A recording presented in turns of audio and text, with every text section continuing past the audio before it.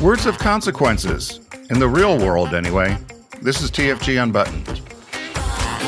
It's the Focus Group Unbuttoned with Tim Bennett and John Nash, an off-the-cuff take on politics, pop culture, and current events.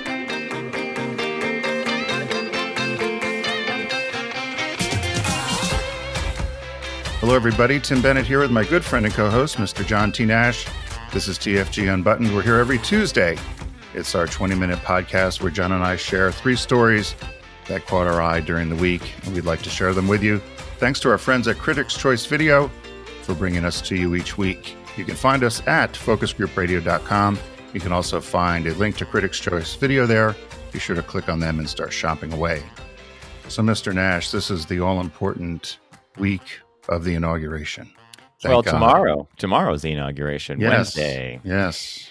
We've all been waiting for so long. Oh my God. In fact, I was saying to friends, we saw friends, Pat and Gary, for dinner on Saturday night. And we're like, boy, it's only January, 15th or 16th, and it feels like a year. With all the stuff that's happened between New Year and now, it's like, how much more can you compress into a 10-day or 15-day period, right? Yeah, I saw it. It was funny because I was wandering around. I'm down in Delaware, and I saw some Christmas wreaths and things out. And I thought, oh my gosh, I can't believe people still have their Christmas stuff out. And I thought, well, really, it's only the second weekend, or a little more than the second weekend to January. So people should be starting to put those things away, but it does feel like we're pushing, let's get to spring. let's move this year forward.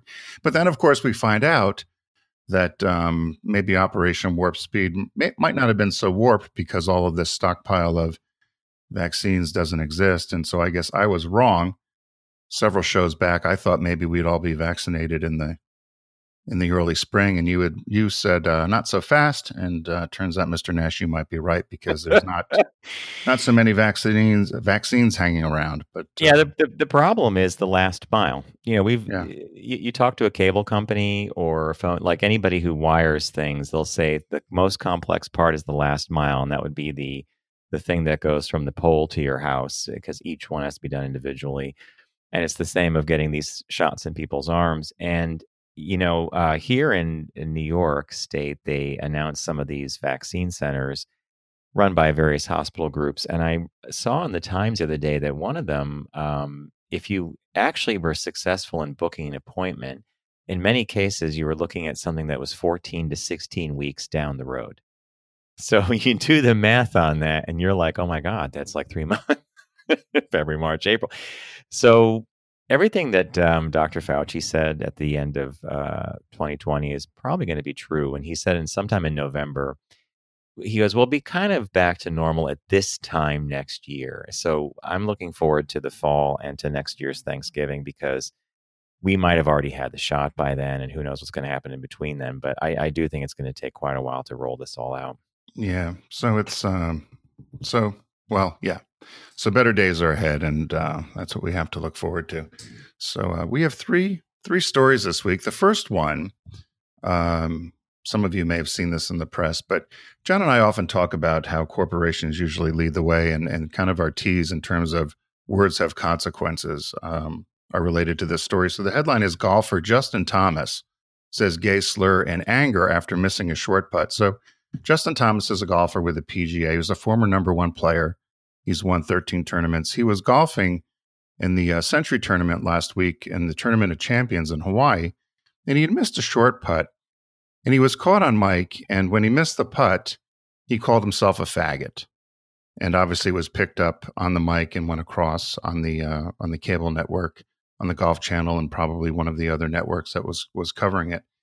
And then obviously there was pushback and criticism.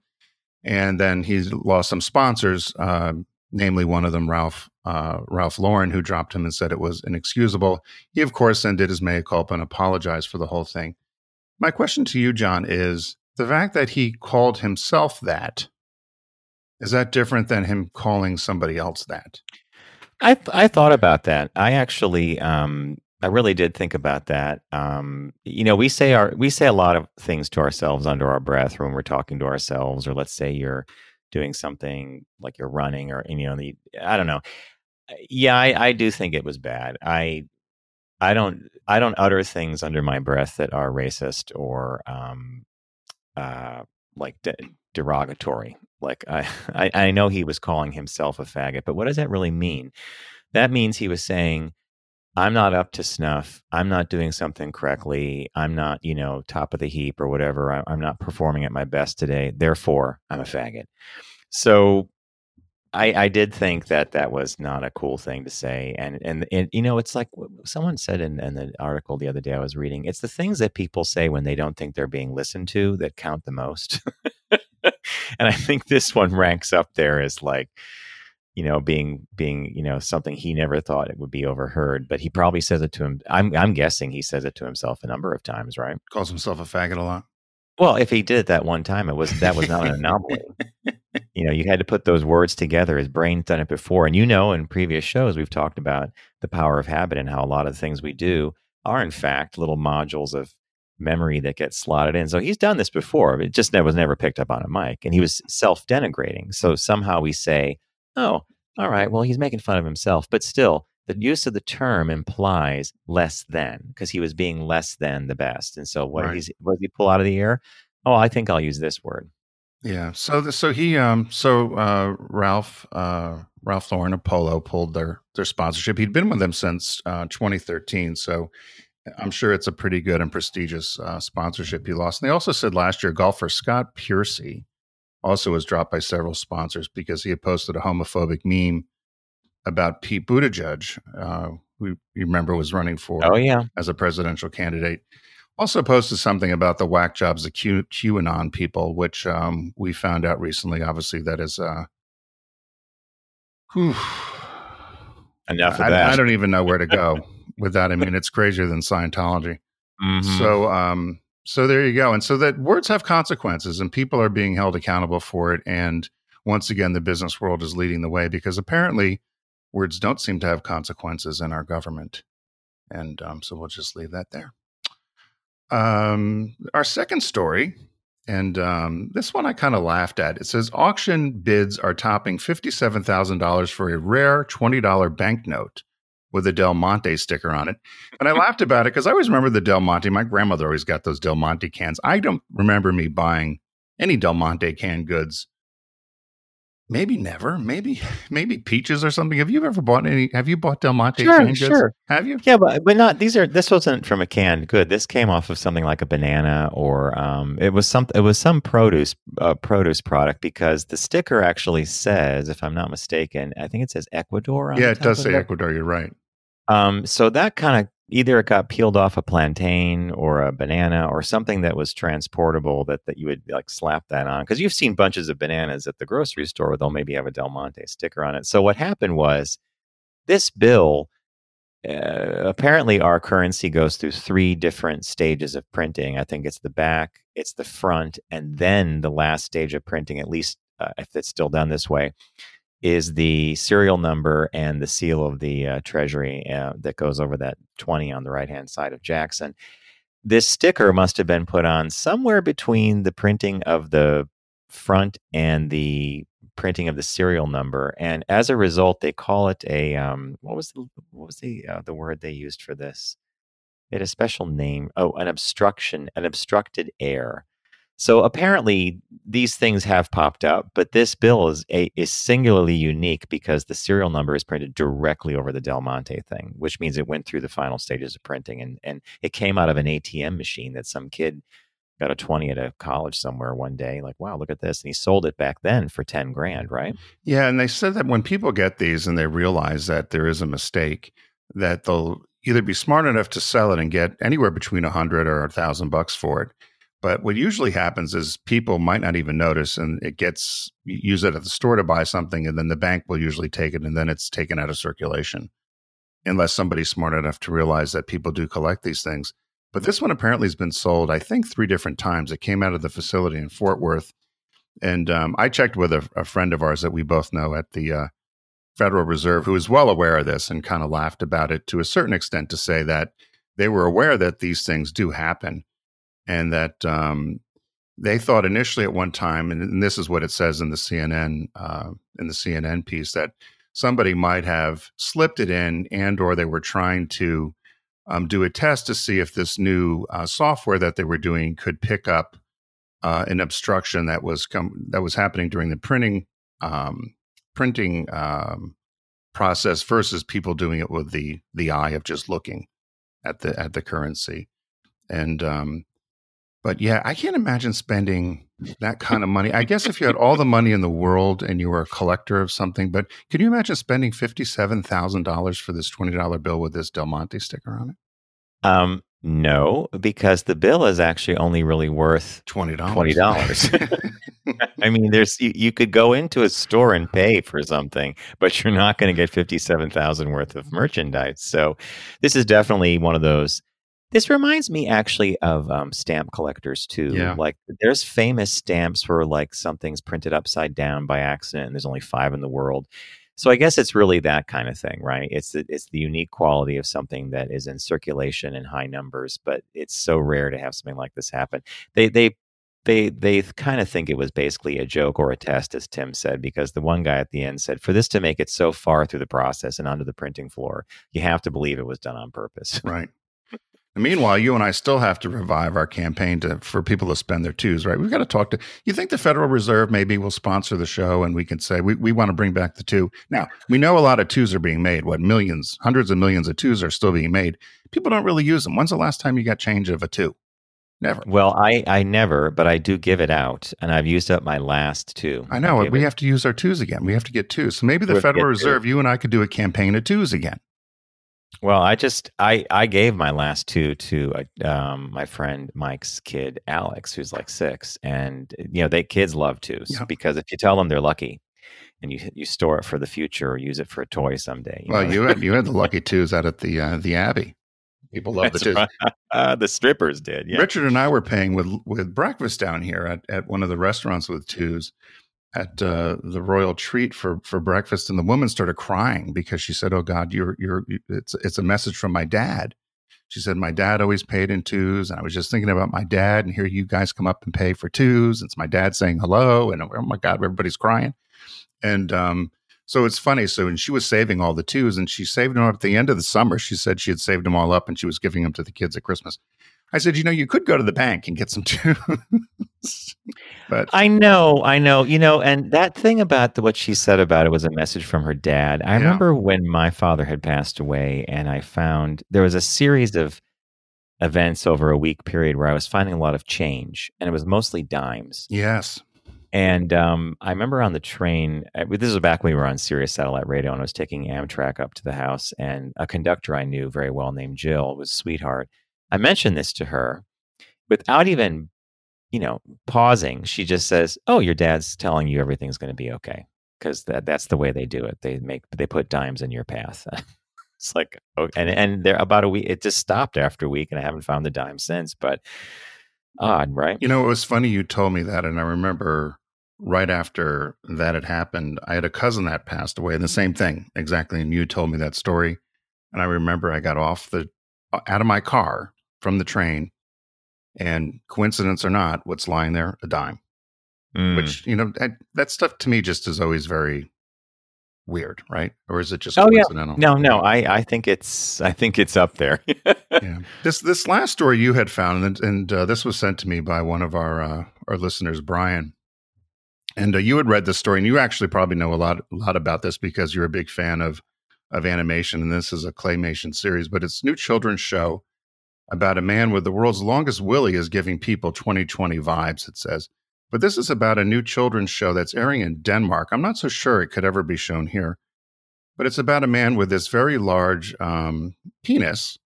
That's a children's cartoon. And I was watching some of it, but it almost to me just looked like a striped rope, and he was helping fish and do things and save people. My favorite is the clip where he's blowing bubbles with it, but that's another matter entirely. Why don't you tell us about this new kids show in Denmark, and do you think it could be shown here in the U.S.?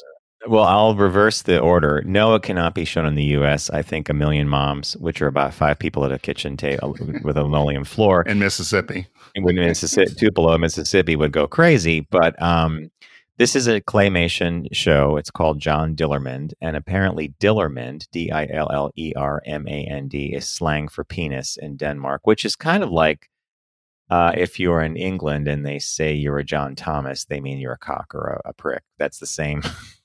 There's slang all over the world for all these things. So this is a lighthearted look at helping children to come to grips with the questions they have about their bodies and about changing. And it's meant to just, basically be reaffirming. So John Dillermand can use his diller. I think that's the way they shorten it. Yep. He can make it into a diller copter, so he could use it as a rotary blade. He could blow bubbles with it. It's insane. It's so, claymation has that certain look to it, like Chicken Run and a few other movies that you might remember, or Wallace and Gromit in particular. It started airing, and according to the network that produced this via another article, it's already a hit because it had over 200,000 people watching it. I thought about that for a minute, and I thought, well, is that really a hit? And then I realized that we're talking about Denmark, so we're not dealing with the U.S. audience or the audience of a major, larger country. So it probably is it. And I'm betting that, like Pee-wee's Playhouse, a large number of adults are tuning into this one, right? Why do you think the Europeans are so much they're not as hung up about than we are? Well, look, a bunch of Puritans got in a boat and sailed our way to get away from whatever was going on. And they're like, you go ahead. Now we'd have loosened up a little bit. No? Oh, God, no. My God, no. So yeah, it's he rescues babies from cars. He can hoist up a flag with his diller. I mentioned the diller copter before, but it's meant to have children. And it says here in the series, we recognize young children's growing curiosity about their bodies and genitals, as well as embarrassment and pleasure in the body. So it's meant to kind of demystify it and everything. I don't know that. I think that we'll have pushback when we see kids trying to do something like John Dillermand does. Well, did you see some of the kids they showed on social media? They were doing snowmen and they had dillers coming out, long dillers in the yard. Which I love that one, yeah. But to me, it didn't look much like a penis, more so than it looks like a rope. But I get the. Except there's one picture I'm looking at that was put on Twitter, and it's John Dillermand is doing something with a barbecue, like either putting it out and he's squatting down, and the rope thing is going all the way, holding up some kind of bottle of water over a charcoal grill. And you're like, oh, yeah, okay. So there you go. It has to be seen. I think before we critique, before it's thrown off the edge, it needs to be seen. Maybe it's the most charming thing. As I said, maybe it's like watching a penny cartoon on Pee-wee's. Well, exactly. You got that perfectly. So check out John Dillermand. So, hey, at the start of the show, we mentioned Critics' Choice Video. They've been with us since the start here on TFG Unbuttoned. If you go to focusgroupradio.com, you can click on the Critics' Choice Video logo and start shopping away. It's America's classic movie and TV authority since 1987. They have lots of great things there to find, and whether it's movies or it's some of your favorite TV shows, and there's music and all kinds of other items as well. And John always says that you can get lost in these websites in terms of start shopping and dig deep into their catalog. Did you see anything? Oh, you don't have to get too lost this week. They're having a sale that I What's your sale this week that you love? The sale is a National Film Registry sale. So these are films that have been, nominated and or are part of the National Registry. And it's things like The Ten Commandments, To Kill a Mockingbird, Going My Way. Oh, the Ten Commandments. Yeah. Schindler's List. And then my eye drifted to a movie that I've never watched this all the way through. I think Bob might have. It's called Judgment at Nuremberg, and it was from 1961. I remember it being in black and white. Spencer Tracy, Burt Lancaster, Marlena Dietrich, Maximilian Schell, Montgomery Clift, Judy Garland, Richard Widmark. I mean, it's a powerhouse cast. Oh my gosh. And it's obviously, if you know about Nuremberg, it's the trial for the Nazis that were captured at the end of World War II to stand, trial for their crimes. Seems interestingly appropriate after what happened at the Capitol, right? And of course, other movies in the National Registry sale, which I highly recommend, would be Chinatown. I can't say enough great things about Chinatown. I love that movie. Coal Miner's Daughter. So wow, lots to check out. I also recommend, if you're a Critics' Choice video, their website, upper left corner, you can request a catalog. It comes every 5 or 6 weeks. I personally love the nonlinear aspect of just flipping something open and seeing pictures and reading text and saying, I think I need to get that. I mean, that's the way they get me, right? So also, be sure to check out our show, The Focus Group, on Wednesdays from 1 to 2 p.m. East Standard Time on YouTube or Facebook Live. And of course, focusgroupradio.com is where you can find out more about Tim and myself any time of the week, including all our media is there, so you can tune in whenever you like if you're a time shifter. So thank you so much for spending time with us today. Be safe, mask up, and we'll see you in the new week. It's the Focus Group Unbuttoned with Tim Bennett and John Nash. Available every Tuesday. Learn more about Tim and John, Unbuttoned, and all of the Focus Group platforms at focusgroupradio.com.